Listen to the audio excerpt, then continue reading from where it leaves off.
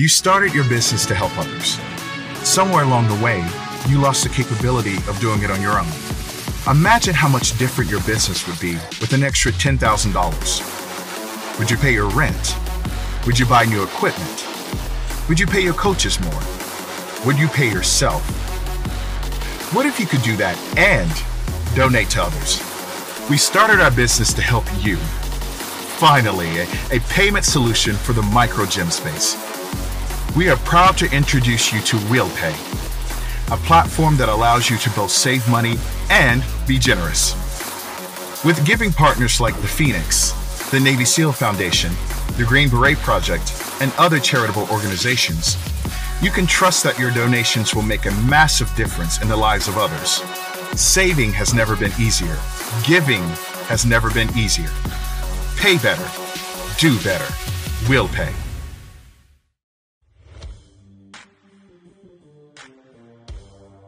We are here because we are dedicated to helping the entire CrossFit community.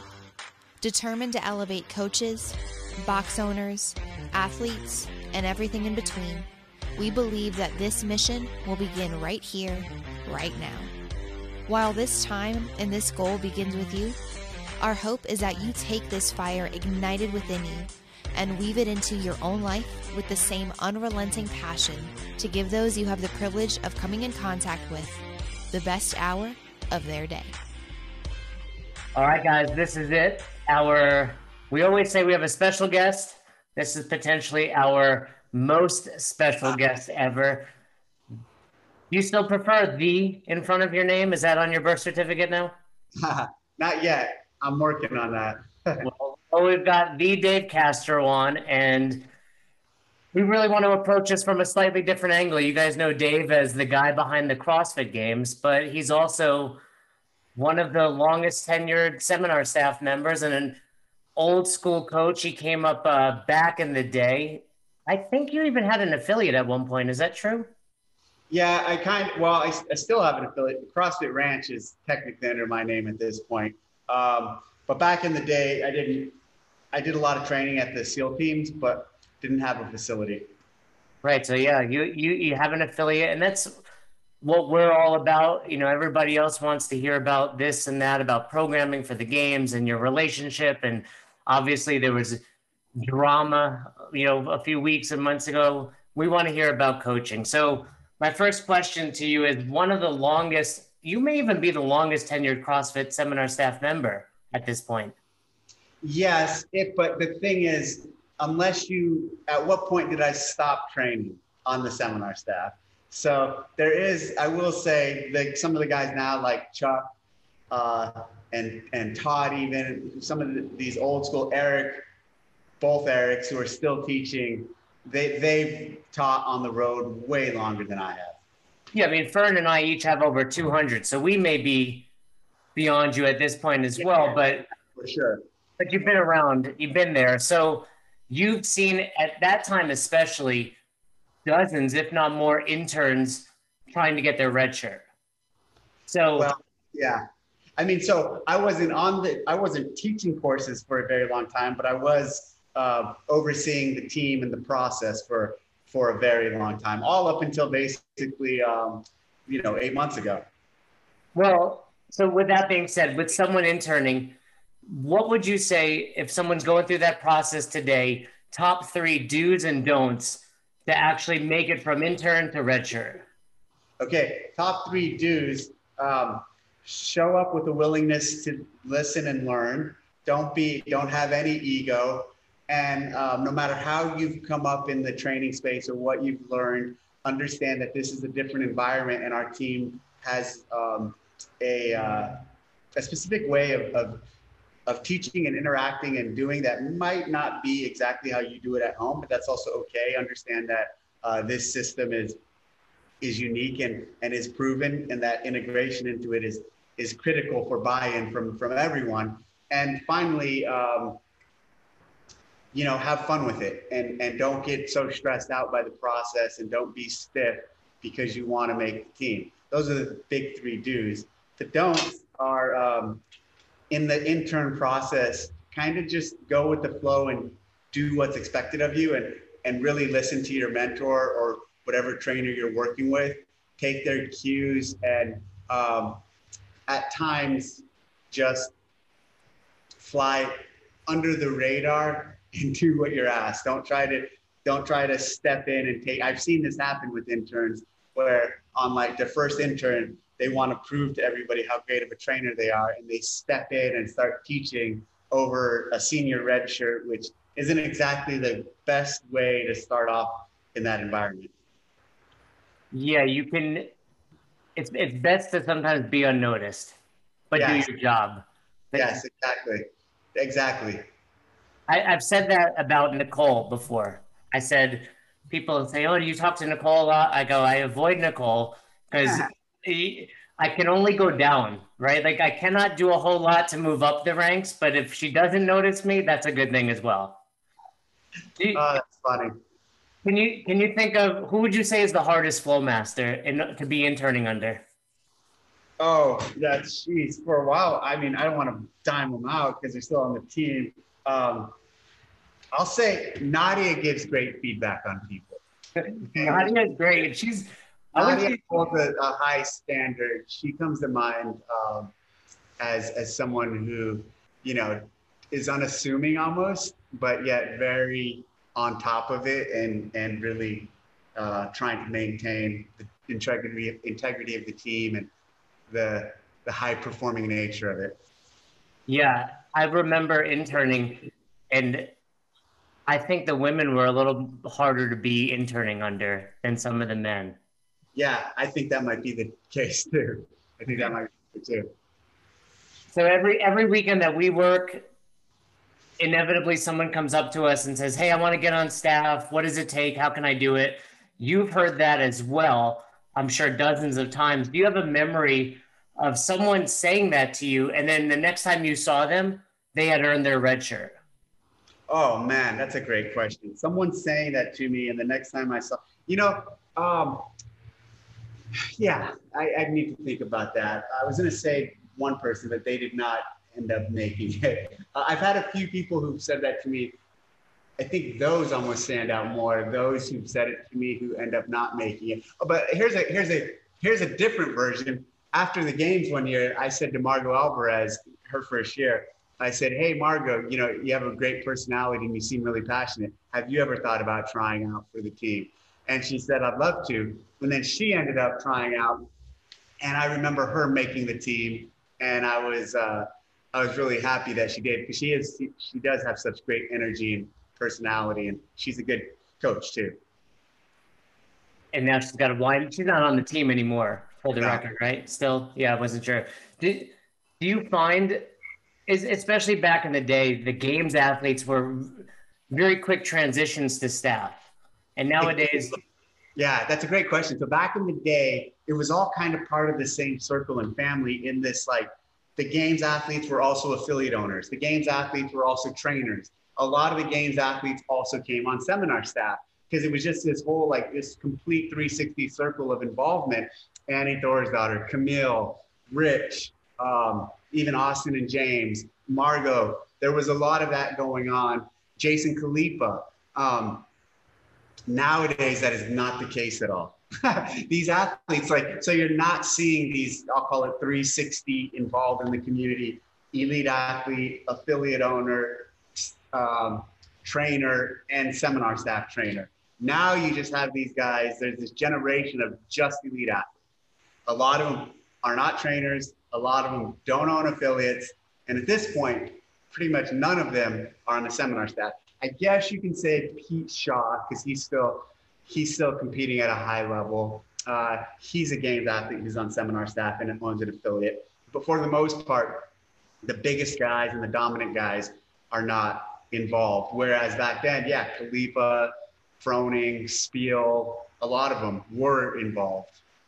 Yeah, I judged with Pete 2 or 3 years ago, and then the next year he qualified. I think that was the year it went virtual. But it's back in the day, you're right, and I think that's just a testament to having to devote your life to training to make it to that level. That's what I used to say about Austin.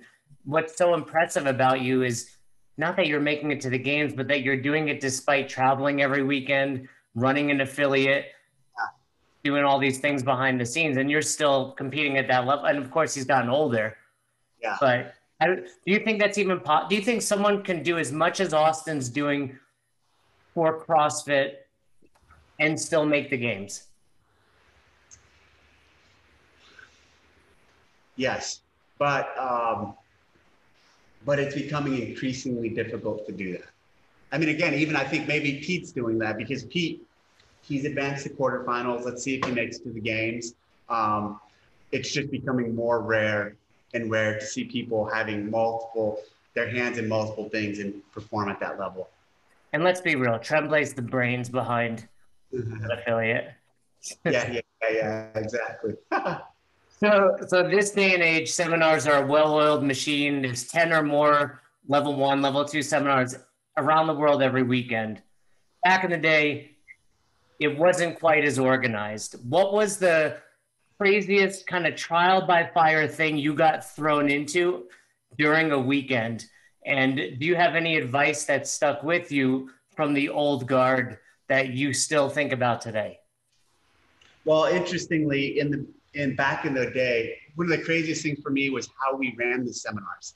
And so when we were doing it, when I was doing it with Nicole and Greg, Tony, almost every seminar we would do, Greg and Nicole would sit at a Starbucks and figure out the schedule for that seminar that morning.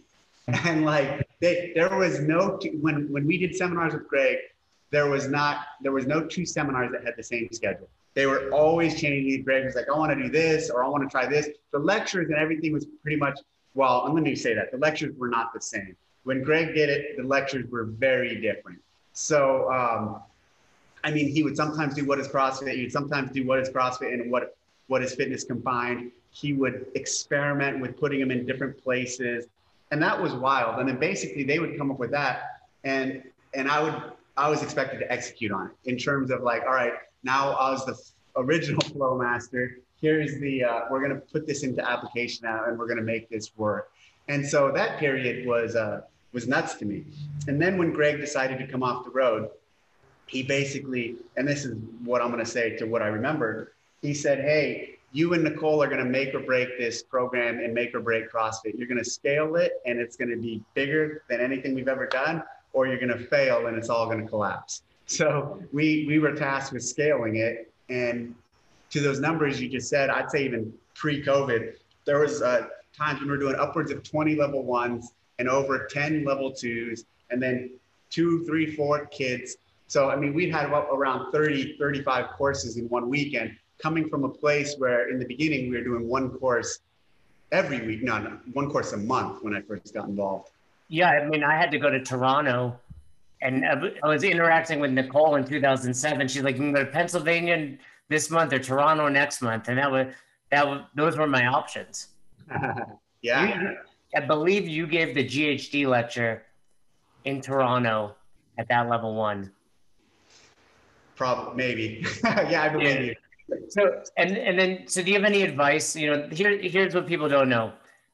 You have to kind of move forward when you do the lectures, or you kind of earn the right, the privilege to get more responsibility. And the generic advice you will get, I'm sure you've heard this before, sounds something like, don't fuck it up. That's basically the advice you get. Like, not like, hey, when you get to the push press, say this. It's don't fuck it up. Did you get any advice along the way that you remember? Well, you know what's funny about that advice is like, it's easy advice to give because if you look through the manual and you look through what's expected of you, it's all laid out so clearly. So like if I was talking to someone about how to give the push press, it's like read, study what's being given to you to present and just follow that and don't fuck up. You'll be fine because there's not too many magic pills to be given at that point other than just follow that. Do I remember any advice from that period? You know, around Greg, it was really, I think in the beginning, all the seminars, he taught all the lectures at all the seminars. And then there was a phase where he started easing up, and then Nicole started teaching lectures, and then eventually I started helping. And it was like we were all so nervous of not doing well in front of him. And so we would try to support each other, and Tony Budding too. He started doing some lectures, but I can't think of any advice. I can just think of the feeling of like, man, is Greg hanging around? Can someone make sure Greg's out here so he's not like sitting there staring at us in the back, judging us during our lectures? And we always kind of tried to like, hey, maybe you can like ask Greg if he wants to go get a coffee before we go up. And even to this day, up until last year, but even to this, like the last couple of years, if we show up at a seminar and Greg was with us, the trainers, no matter how experienced they are, get so fucking nervous because Greg's there listening to them. And that resonates with me, and I understood it. Not because he was gonna like come down on you, but just because he's the guy who created it, and you're basically having to give his material in your voice and say the concepts that he created. So of course you're wondering, what is he thinking about what I'm saying, about what he created? Well, it's interesting you say that, because you realize we feel the same about you and Nicole now. Yeah, I kind of do, but I didn't want to say that. You know, Chuck is notorious every Saturday morning. Hey, don't forget the Dave and Nicole rule. You know, doesn't matter what city you're in. Hey, there's an airport over there, and we know they can fly. Like everybody, we're like, Chuck, we're in like Destin, Florida. You really think Dave's flying into here? But I've done that to him.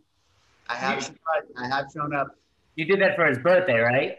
Yeah, I did that there too, but other times.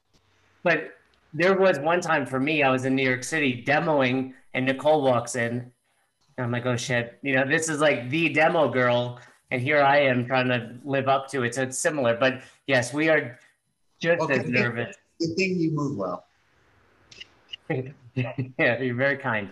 So over the years, you've seen the seminar morph a tremendous amount. It's changed, like you said, things would, whether it was Greg doing the lectures, you, but also just different evolutions of the weekend. So what's one thing that we used to do that you miss? And what's one thing that you're glad we got rid of? Well, one thing I'm glad we got rid of is we used to do these monster station rotations where like, and this was another thing during the Greg era, it'd be like, let's teach them how to kettlebell swing here. Let's teach them how to do the GHD here. And there was like 6 or 7 stations where people would learn stuff and they just rotate through, and every seminar would be different, and it all depended on what equipment they had. I'm really glad that went, because it was chaotic and really hard to run, and just like the same people were teaching the same station over and over and over. It was fun, but I'm glad that's not there. Something that I'm happy that programming kind of was never around when we were doing the Greg stuff. Because Greg's really like indifferent to programming in terms of like, he thinks it's so easy for people to do. And like, we never believed that. And we believe people needed some instruction and guidance on it. So that was kind of something like I created that original lecture. It's changed a lot since then. And I was really happy to see that put in the way we did it, because if Greg had made that decision, there would be no program. There's a lot of things. He's so intelligent and he's so like on top of these things that he assumes it's easy for everyone. And the fact of the matter is, as we well know, a lot of this stuff, especially the coaching, is not easy for everyone. He thinks things come to people as easily as they come to him. And that's not the that's a challenge for a lot of coaches that we work with. We forget how much time and how much we've learned, and how little someone that just walks into the box for the first time actually knows. The programming lecture has morphed probably more than any lecture from back in the day where we'd program together, even at the level 1, and the level 2 lecture has changed recently as well. And nutrition changed a lot, a good number of times in its delivery and its tempo and its pace. What is crossing, what is fitness, little changes. Techniques changed a handful of times too over the years. Technique was another one that conceptually, technique was wrapped into what is fitness, and Greg would kind of give those concepts in the same lecture. And then once we had to scale, so this isn't a question you asked, but I'm going to talk about it.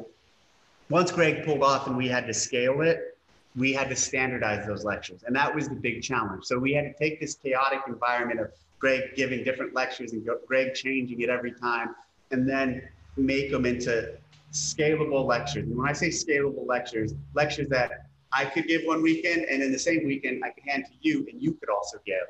So we had to write this material down. We had to standardize it. We had to make it consistent. I'll say consistent, and distribute it to a number of our staff to then give and deliver. And that process, going through that, was a wild time, because we were writing lectures and editing lectures and changing. And were you at the summit we did in Colorado? We did a trainer summit in Colorado a number of years ago. No. First trainer summit. And that one we ended up, I remember we were putting together this training manual that had all the lectures, and we went through it lecture by lecture, and it was pretty, we had a lot of debate, and there was some arguments in the room about points of the lectures and about things, ways we're going to deliver stuff. And Tony Budding was there. I think John Gilson might have been there, and he challenged a lot of areas, and Tony, and there were some heated arguments. That doesn't sound like John. If you had to give a lecture right now, I said, Dave, give a lecture, which one would you feel the most confident in giving? I would deadlifts. I would feel comfortable giving pretty much any of the movement lectures. I think the movements are pretty easy to give, generally speaking. They're not, but I do feel that way about them. Like, I'm really confident in those. And programming, I would at least want to give nutrition right now. Then maybe GHD, I feel really comfortable about that. But I'd probably start with the movement lecture. Yeah, you can't go wrong as long as you've studied. Yeah, and those are also, like, it's so part of our life and our system and way of training. Like, we're doing the movements every day on our own, so you're just reinforcing concepts, reminded of concepts, living in that world. And if you're training, you're definitely training people in those movements. So that's why they're also a good first, like, the entry level lecture. That being said, it still amazes me how people are able to pump them into the stand and sometimes fuck them up and not do a good job with them. But I think that comes from nerves and first time lecturing and such. I think first time and then long time. The longer you lecture, those are the people that take 3 hours to do the deadlift lecture. They want to give you everything they've ever learned about the deadlift, not just the points of performance.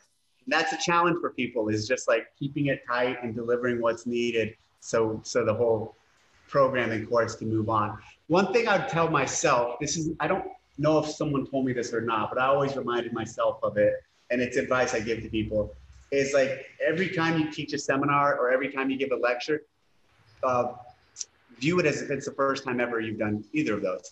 View it as if it's the first seminar you've ever been to and worked, and lecture as if it's the first lecture you've ever given, and have that passion and enthusiasm and even nerves, even like that you want to perform in. I agree. And one thing Austin Malleolo, speaking to him, he said to me is, this won't be your best, it won't be your worst. You know, you just get up there and give it. That's good. CrossFit's now offering an online on-ramp, and I think that's going to be tremendous for the affiliates. I think it's going to help send thousands of new people that are maybe intimidated or afraid of CrossFit. They can start at home and then head to the affiliate. Pre-pandemic, you were dropping into CrossFit affiliates pretty regularly. What is one thing that you look for at an affiliate that would either make you want to join it or not want to join it? Okay, so generally speaking, when I drop into affiliates, like, I'm trying not to judge them. And because a lot of people, like, when I drop in, are nervous and say, oh, are you here to evaluate us? Or are you here to report on us? And I tell people, no, like, I'm not here. I'm just here to show support and say hello. That being said, though, I think, you know, for me, the things that I look, if I were to walk into affiliate, I do like seeing, like, well-organized, well-maintained, clean space, equipment, a good-looking presentation of the gym, of everything related to the gym, the equipment, the barbells, the floor, the bathrooms. That stuff matters to me. And then, of course, organized training and trainers that care and are passionate and that present professionally. Those are the things that I would look for if I train at an affiliate. There is, I don't train at an affiliate. I train in my garage, and I've done that for a number of years. There was a phase when I decided to train in every single CrossFit affiliate in San Diego County. And that turned out, that was like 98 affiliates. And so it took me, I think it was 4 or 5 months, maybe 3 or 4, of driving all around the county every day training at an affiliate. And at that, when I said train at an affiliate, the standard was I had to show up during a class and take the class and take the hour-long class for it to count. And I learned a lot about myself and about the affiliates, and I really enjoyed it. And I got in pretty good shape too. And there was a period when, because San Diego County is pretty big, when I had to start driving to the southern part of the county, it's like a 45-minute, hour-long drive, sometimes more, especially if there's traffic. I started doubling up, and I'd say, okay, these 2 gyms are a couple miles apart. These guys have a class from 4 to 5. These guys have a class from 5 to 6. I'm going to start doing 2-a-days just to knock and be efficient and to knock out the drop-ins.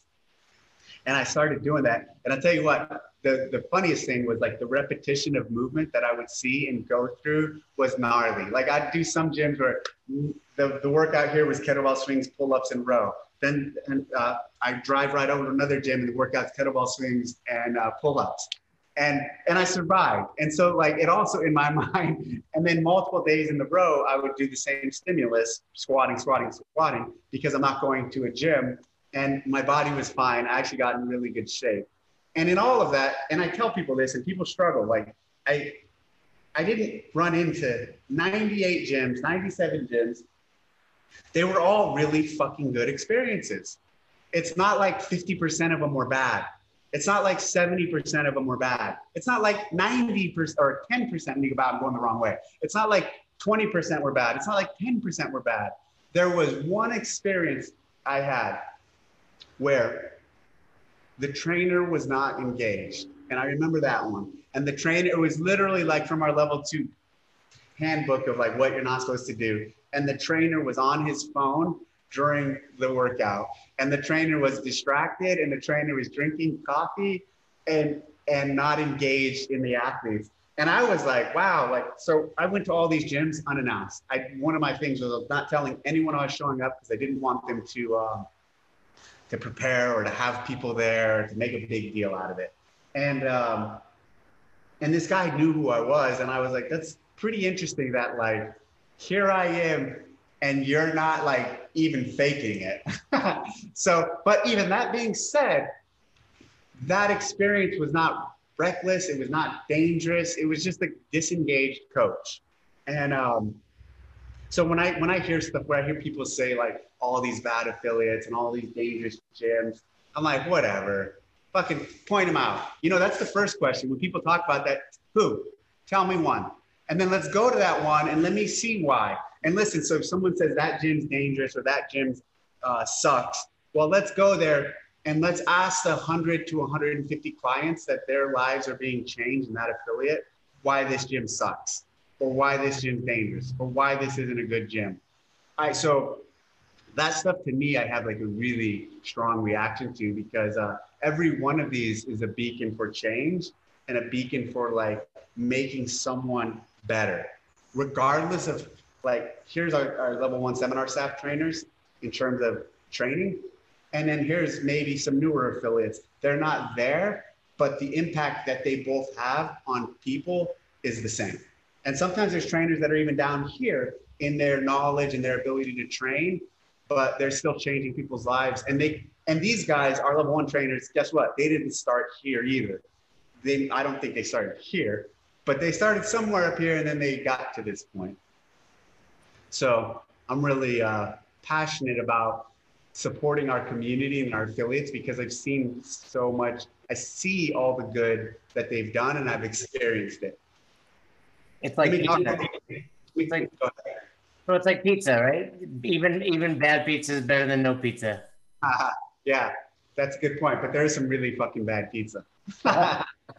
Do you feel pressure to stay in shape? That's a great question. I feel that's a really good question. I see a place where, like, it's funny when I work out, I'm like, I could never see a future where I'm not doing this, where I'm not CrossFitting, where I'm not doing like pure classic CrossFit. In the open, when the open comes around, there's been years where I felt pressure to do decent. That kind of went away the last 2 or 3 years. I'm like, I don't have to perform at the highest level. And I'm saying for myself, not on the leaderboard. And that kind of stress is gone.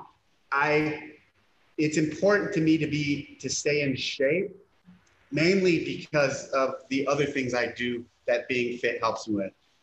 Shooting, hunting, running, the things I like to do. I really do use CrossFit to benefit those other things. I don't feel pressure to stay in shape, but I feel like it's just such a part of my life that it'll never change. It's funny because I am like such a pure core CrossFitter where I do one workout a session. I don't do, multiple things. And maybe 6, 7 months ago, year ago, I saw for the past few years, you've seen all these people doing isolation movements and supplemental stuff.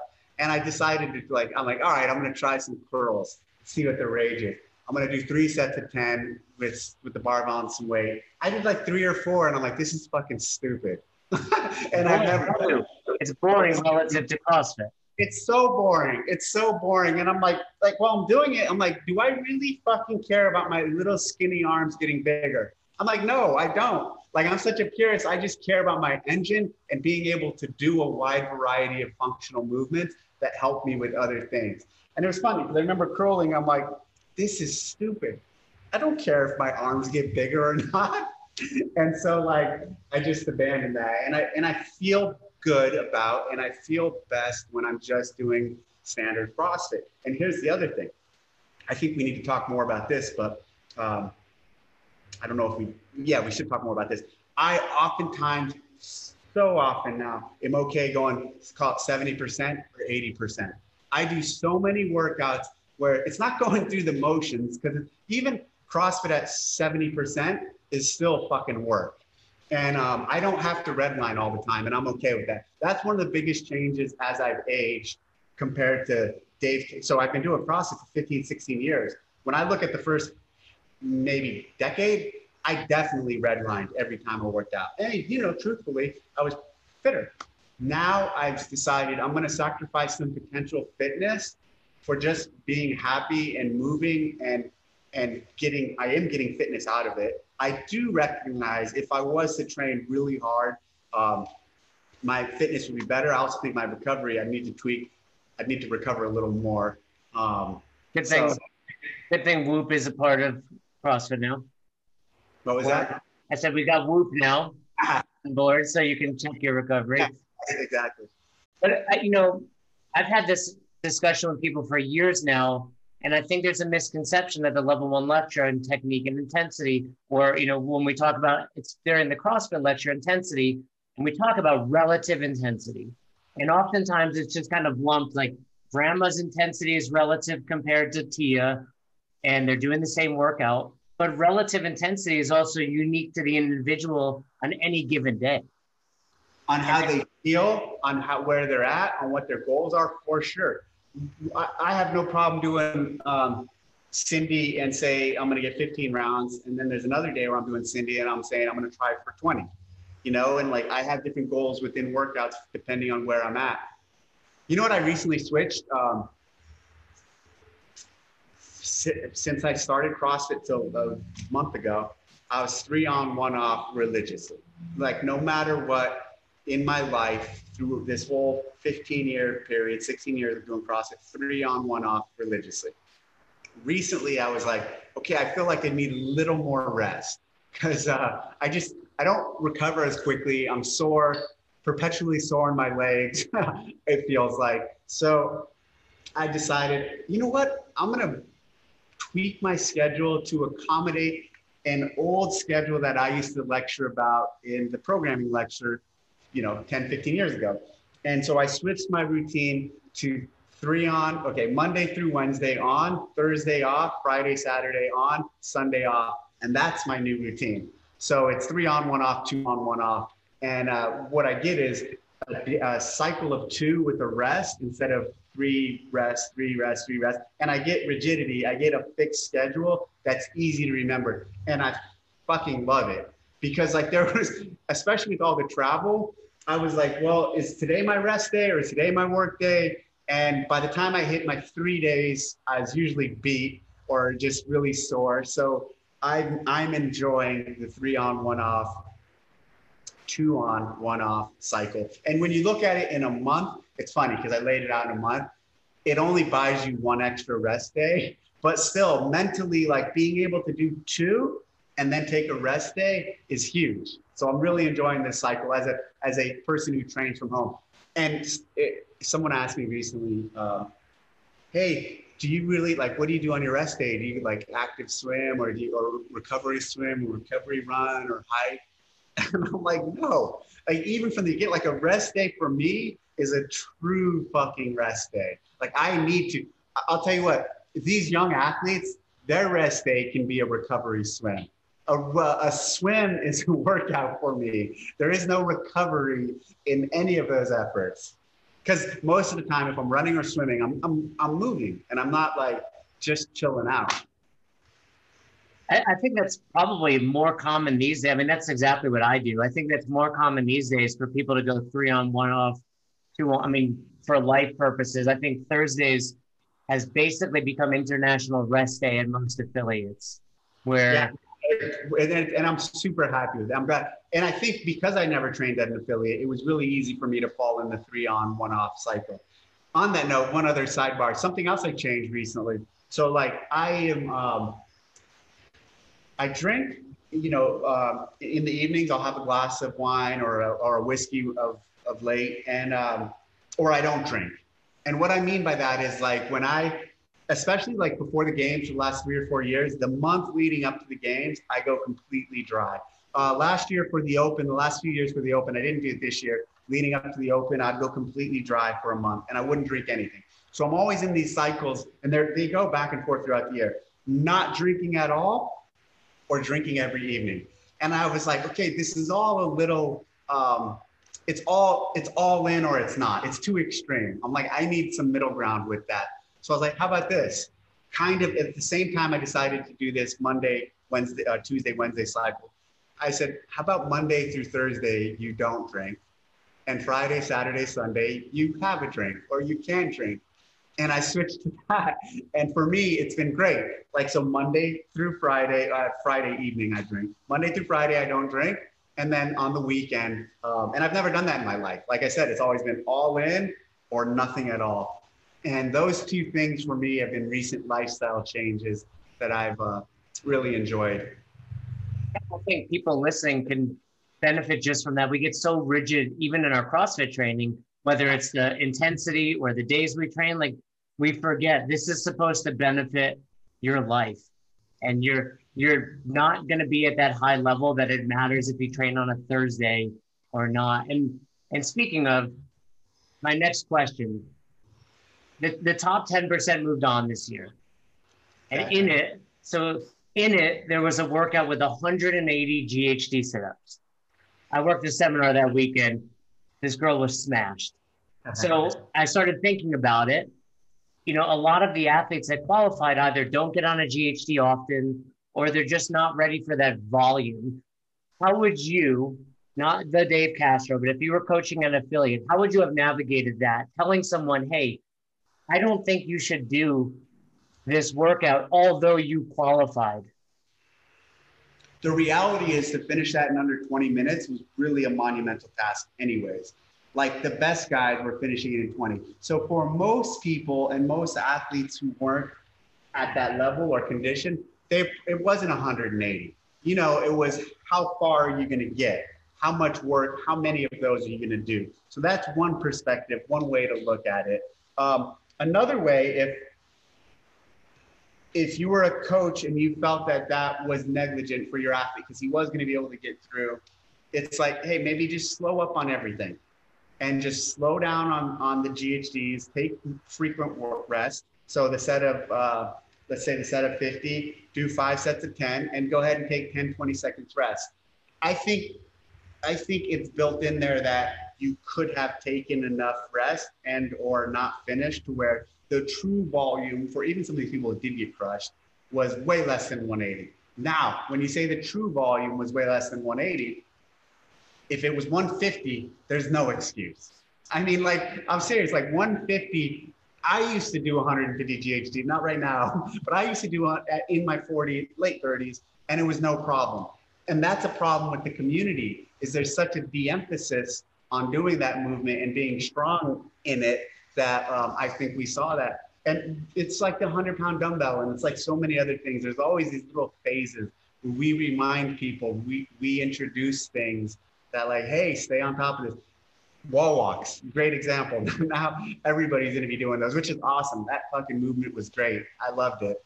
I think that the disconnect with the GHD is probably more so just they're cumbersome and expensive relative to all the other equipment you need in an affiliate that can store on a wall and are scalable. But that's a different, so that's like the disconnect there you're talking about is more like how to integrate it into a class, right? For all those reasons, yes, you're saying it's a hard way to keep it in a class. But if you're a top athlete, if you're a top 10% athlete, you're really good, one. And two, that's a movement you should be doing and you should be familiar with and you should be able to handle. You look at guys like, and he's a bad example because he's the best in the world, but Rich Froning. I mean, he does so many GHD sit-ups and like no issue with that, of course, no issue with that workout. Remember, 8-9 years ago, I did GHD Annie and I did that in like 8:30, and that's 150 sit-ups. And then a bunch of guys did it, and they did it way faster. And even that workout, a number of years later, we put it in regionals, I think, or games. And it's like, it's been around, but if you don't see it, or it hasn't been in like the online competitions to this degree, people ignore it. And there's some things that like, if you pay attention to our history, you shouldn't ignore. Do you think 10% was the right call? I think it was the right call this year. I think it could be less. I think it could be 5%, and that'd be maybe more appropriate. But at this point, I think the reception to it was really like good. And people in that, let's say I did make it 5% next year, 6 through 10 would be really disappointed. And like 6 through 10%, really, people were proud to have advanced to that stage. And people were really like, they wore that achievement with pride. So I could see it staying, although the competitive nature that I naturally live in of pushing the envelope and pushing people does kind of want to bring it down to 5, but we're not ready to make that decision. We'll probably say 10 just because of the more inclusive nature of that. Yeah, for the record, I almost made it, which I think is a sign that it was too big. So You're pretty good. When you think about programming for the Open, where is your balance as far as this is a test of fitness and we need to find the best, and obviously the season is bigger, and I think people forget that it's just a small section of the season, it's just part of it. But where's the balance between that and actually how much of a clusterfuck is this going to be for affiliates? In other words, we got to tape 20-foot lines so you can do overhead walking lunges, or you got to tape up the walls. It's probably hard to balance, but how much of that are you thinking about? A lot. And look at this year. You take a look at this first workout, all you needed was a jump rope and a wall. And so very minimal space and very little equipment. So that was very accommodating to affiliates, I believe, and to people who couldn't make it to an affiliate. Then even the second workout, all you needed was a box and a dumbbell. Both of those were very deliberate by nature. Very minimal equipment, a little more equipment, and then you take a look at week 3 and it was like, bam, okay, no excuses, you need all this stuff now. That wasn't, a barbell and a pull-up bar really was all you needed for week 3. But yes, exactly. But pull-up bars alone can be a significant, like some gyms only have 4 or 5, right? So it could be in terms of heats and in terms of getting people through. Sometimes that could be something that limits an affiliate's ability to have a lot of people going through at the same time. Whereas weeks 1 and 2, so yes, absolutely. Then when you back up and take a look at years past, yeah, sometimes when you have the 20-foot walks, the lunges or the handstand walks, there's some small affiliates who get really upset by that. And we get complaints like, hey, I'm this gym that's this big in Bogota, and we don't have 20 feet to walk, or only one person can do it at a time. And it's like,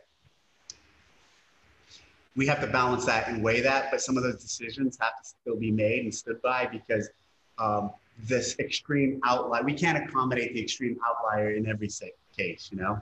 There's still the test and the stimulus and a unique piece that is important to get in. And making sure the competition is fair, whether you're doing it at home or in an affiliate for that. You know, one of the things I saw was people complaining about the 8 feet, but part of that, and people don't realize, it's like, hey, we're also keeping you safe in case someone flies off a pull-up bar. They're not going to land on a barbell. Absolutely. Yep. Whose idea was it to announce 21.3 and 4 earlier in the day?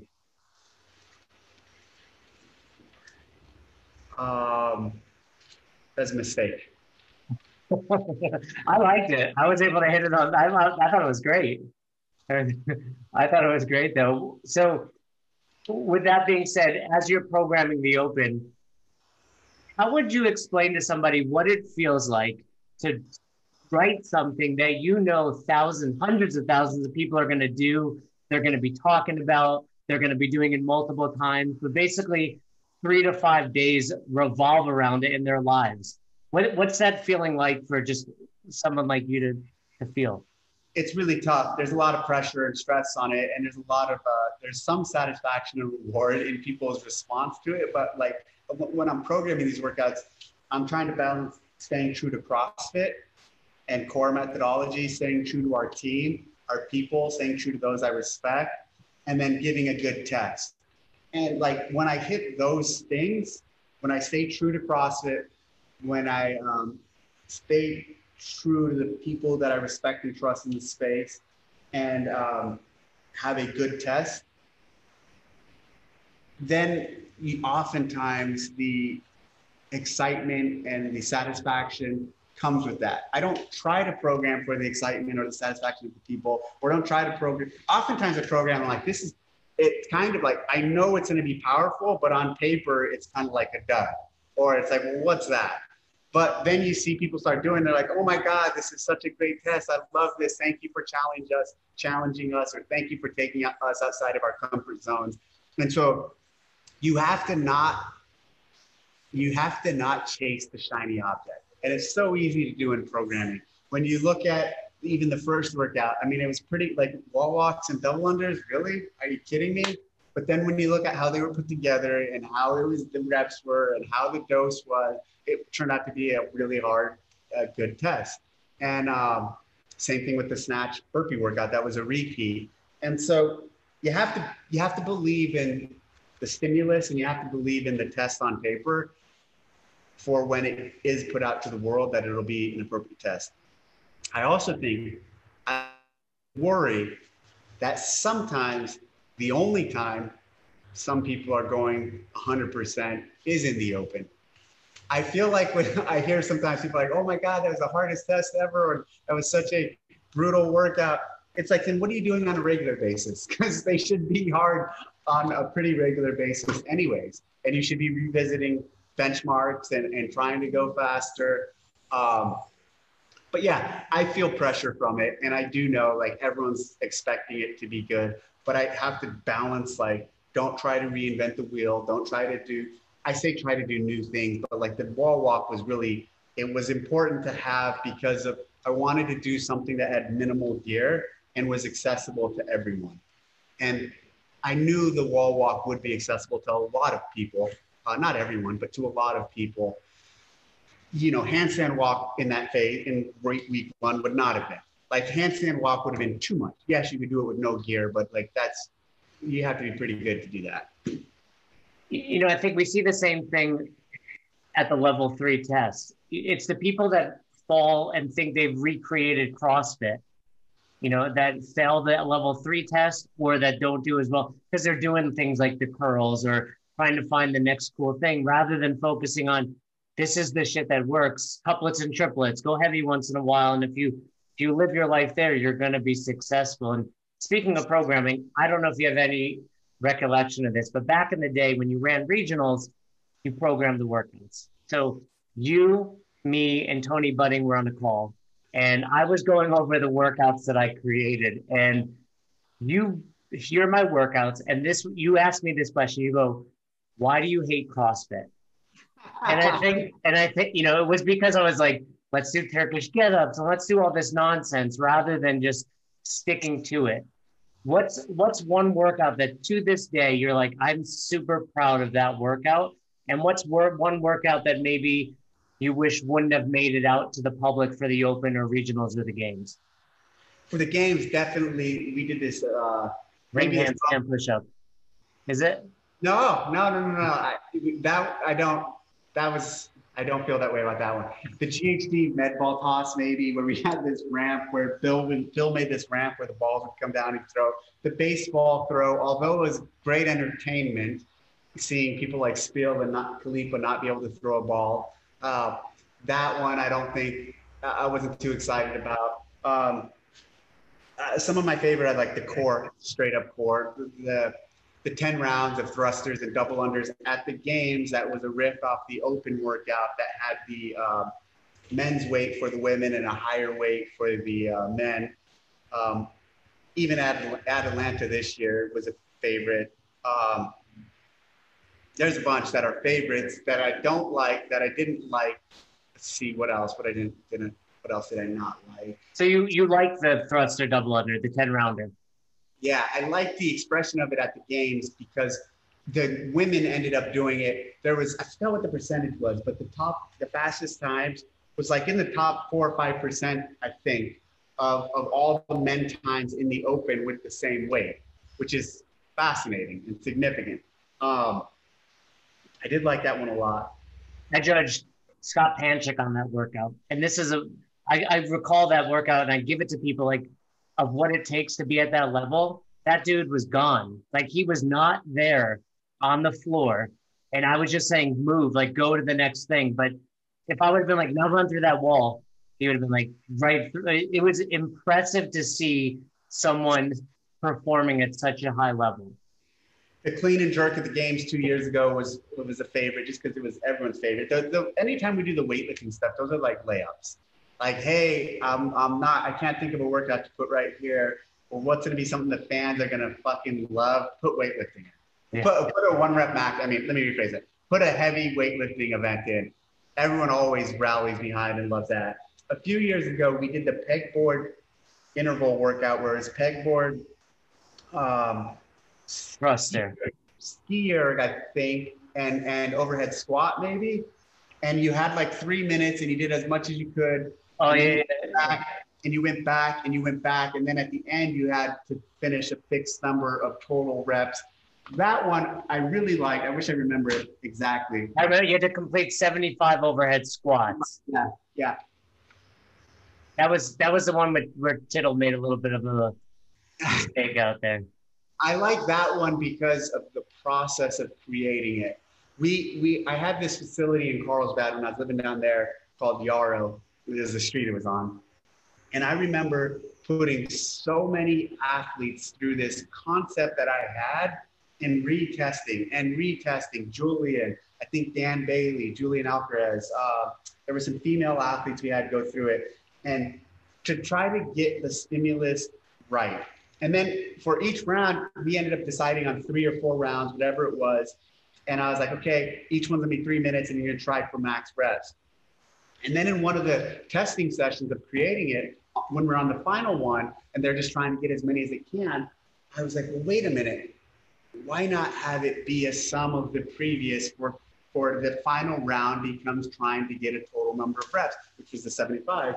And that's how that came to be. But the process to get there was really fun and rewarding. And there's just so many iterations of putting people through it. and I would do that a lot. Like people would test things. Oh, I still do it a lot. People test single events over and over and over. And it's like, stop, we're going to change this. And we're going to do this instead. And I look and I watch and I see how they're responding to it, how the stimulus is hitting them. And I make changes to test off of that feedback. And then I discuss, a lot of times with the testers, when we're done, I discuss the events and see what they think. And sometimes they sit there and just like, yeah, that's pretty good. I'm like, in my mind, okay, that's not it. Like when they're on the ground, I'm like, oh my God. I'm like, okay, that's better. But then there's times when I'm like, okay, that's not what I want here in this stage. I don't want them completely dead. So maybe I need to back off. Well, I love workouts like that too, where you have to be a little methodical. And that's the one also where Noah blew up. Yeah, exactly. There's one other thing I want to talk about in terms of something that can go right. I like to work out a lot, but I didn't get the time cap right. It was the handstand push-up deadlift. I'm sorry, handstand push-up kettlebell deadlift, really heavy kettlebells. And then I think we had the walk at the end. Fibonacci, is that what it's called? Fibonacci final. And so when I create a workout or a test for the games, there's like 3 categories in perspective of time cap. I want everyone to finish it.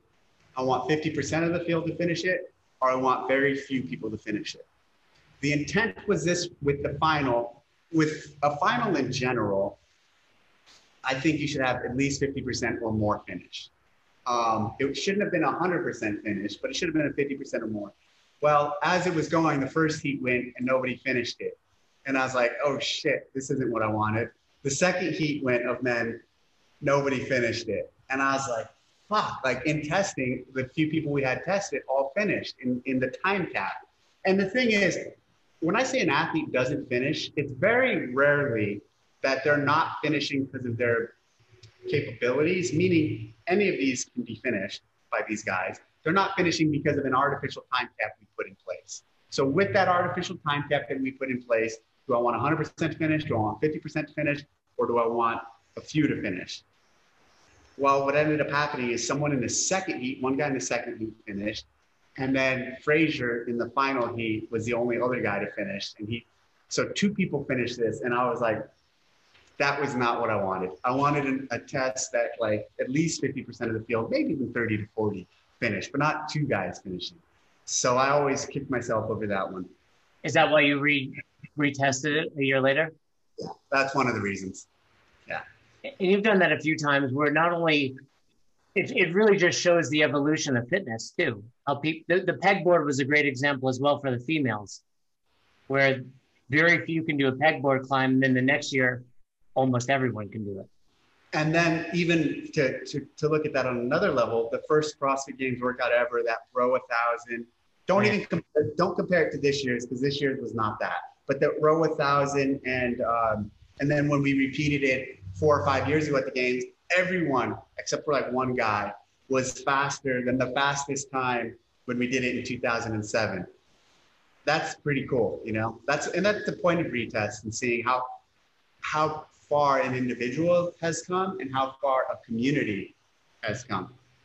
Yeah, I remember that you called it 2007, and I remember doing it at the box and being faster than like most of those, rather than like OPT or one of the best at that year, you know, being faster than them. Yeah. Last couple of questions. So I'm not sure if you're aware of this, Dave, but your penmanship and your understanding of whiteboard size is probably your biggest weakness. Have you ever considered doing a practice round before going live in an open announcement? 2 things. I think I've mastered the whiteboard space. So I object to that. I think my penmanship is poor, but that's part of the show. And when I do that board and that I had rehearsed no less than 50 times. So every single thing I did there, minus the quality of the penmanship, was by design. You can ask people 30 minutes before we went live at 5, 30, 40 minutes, I was doing multiple reps of that exact thing. Even the big chalk lines down, like there was not a single thing in there that wasn't very deliberate or rehearsed. So I do rehearse. I know it's ugly, but it's part of it. Yeah, your arrows and everything going to I followed it, but we were like, Ern and I were talking like, does he practice this? Because this could have looked a little bit better. I practice. You officially have the CrossFit record for shortest time as CEO. Yes. What's one thing that the CrossFit community as a whole missed out on by not having a longer TDC reign? Oh man, I had so many changes, so many things that I wanted to put in place right away, and we're just I mean, even in the short time that I was there, there were some things that I did that were pretty powerful that still to this day we're doing. For example, the scholarship program, and another thing, it was easy, but increased communications at the time with affiliates. We started the newsletter up, and the scholarship program was and still is a big hit because of how it, we're not giving anything. We're not giving money to causes, but we're giving a tool, and we're changing people's lives with the magic that is CrossFit. And to me, that was a powerful thing to do. I'm a man of action, and I like to put shit in place and make teams and make us do things. And I was just primed and ready to just start having us do so many other cool things and great things that would have resonated well in the community. Because I've lived in this community for 15 years. But the thing is, what happened was I knew right away, 5 or 6 days into that being CEO, I knew that Greg was talking to Eric, and that sale was moving. And I was like, wow, this is going to be really fucking short. And so I had to slow up and just kind of get into a maintenance mode to not jeopardize the sale. And for the record, I was on the call. Seminar staff was excited. We were really excited about it. And a lot of people, knowing that, we have a relationship, Seminar has a relationship with you, ask about you. And one thing I always say about Dave Castro is you're an amazing leader, and you're the type of person that whether you speak to him or not, he's got your back. And I don't know if you remember this story, but it was at the CrossFit Games on the tennis court. And I forget the workout. There's handstand push-ups and score, the flip cards that go out to kind of keep track of rounds. They didn't make it out. And I was running the tennis court, and you yell, Ackerman, get them out there. I'm like, all right, get them out there. And within 30 seconds of the next heat, you're like, Ackerman, get him off the floor. And I'm immediately running back, getting him off the floor. No questions asked. The very next day, the day after the CrossFit Games ended, I had an email in my inbox from you saying something to the extent of thanks for dealing with me during that stressful time. And I think that's something that doesn't get recognized about. You see the persona at the Open, et cetera, but you are that type of person that you expect a lot from people, but when you get it, you appreciate it. Does that come from your military background? And is there anything that you have from your military background that continues to influence who you are as a person today? Oh, absolutely. I mean, my 20s were defined by that phase. I joined the military at 18 or 19, actually at 18 or 19, and I went right into the community that I was in for 12 years. And so throughout my 20s till my early 30s, when I got out and started working for CrossFit, that was very formative of who I am today. And we had to perform at such a high level, and I expected the guys to the left and right to also perform at a high level because I'm working to perform at my highest level. And so that's carried over. It's how I work with people in CrossFit. I give it my all, and I expect people to give their all, and not take shortcuts or not take the easy path to success, but to actually do the right thing and work hard as a team to get to a successful place. So yeah, a lot of who I am is because of that phase of my life and the people I learned from there, and what was just beat into me, not physically, but was just ingrained into me through the training and through the teamwork and through the things we had to do. If it wasn't for Greg and him giving me the opportunity to get out and work full-time for CrossFit, I for sure would have stayed in the Navy for 20 years. I loved what I did there. I also think I would have probably been killed in combat because, and I mean that because at that time we were really heavily involved. And that's why I say with no joke or no hesitation, Greg saved my life because he gave me the ability to leave the military at 12 years in a very intense time and work full time for CrossFit. And I do appreciate that because again, I loved what I did, but we lost a lot of people in that phase. There was a lot going on, and I wouldn't have been happy not going back and doing those things. So it's hard. I think it's challenging now because we all have an immense, respect for what Greg created. And I think for so many of us, my life, I'm married because of him. I met my wife at a level 1. I have so many opportunities because of him. And then everything obviously that happened, it's challenging. But, I've done my best to tell people like, hey, you can dislike a person or an action of them, but you can't take away everything they've done because you're listening to this podcast because of him. Yeah, for sure. Absolutely. Last question. Now that you've been on Best Hour of Their Day, do you feel the need to go on the Joe Rogan podcast? No, I'm not interested in going in Joe now. You've been on the top. You've been on the top. There's no need to go down. Yep. This podcast is listened to primarily by box owners and level 1 trainers and coaches out there. Before we wrap up, any advice for them to just continue to grow the CrossFit community and to continue to change lives? Yeah, for CrossFit coaches and for trainers in general, be patient and believe in the system and believe in yourself in the system. And don't try to rush and take shortcuts to success.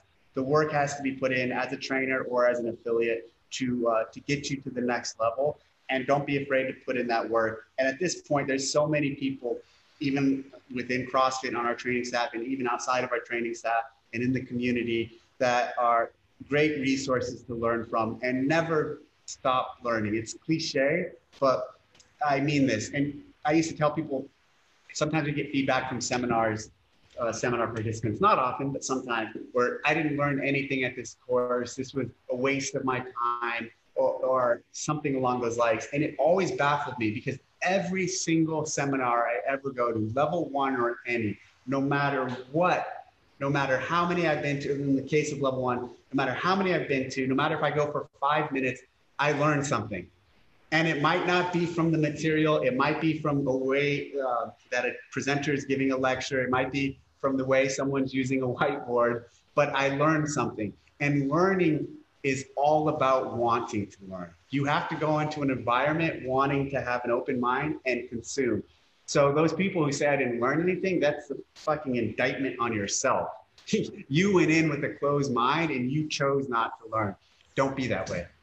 Always be willing to learn from everyone and everything. And then doesn't mean just because you learn it, doesn't mean you have to use it, but take it in and understand it. And that's the best advice I can give to trainers and affiliate owners is keep learning, keep wanting to grow, keep wanting to challenge yourself, and be patient with it, and go through the natural progressions. I think that's solid advice, and we really appreciate you coming on episode 400. Thanks for all you do, Dave. Like we've said, you are, often misunderstood, I think, out there in the CrossFit world, but that advice and everything you just told us throughout this episode is phenomenal. We appreciate you, and thanks for all you do. Thanks a lot, Jason. So you never miss an episode of the podcast, subscribe to our YouTube channel and on all major podcasting platforms at Best Hour of Their Day. Thank you so much for tuning in and for being a part of the best hour of our day. See you next time.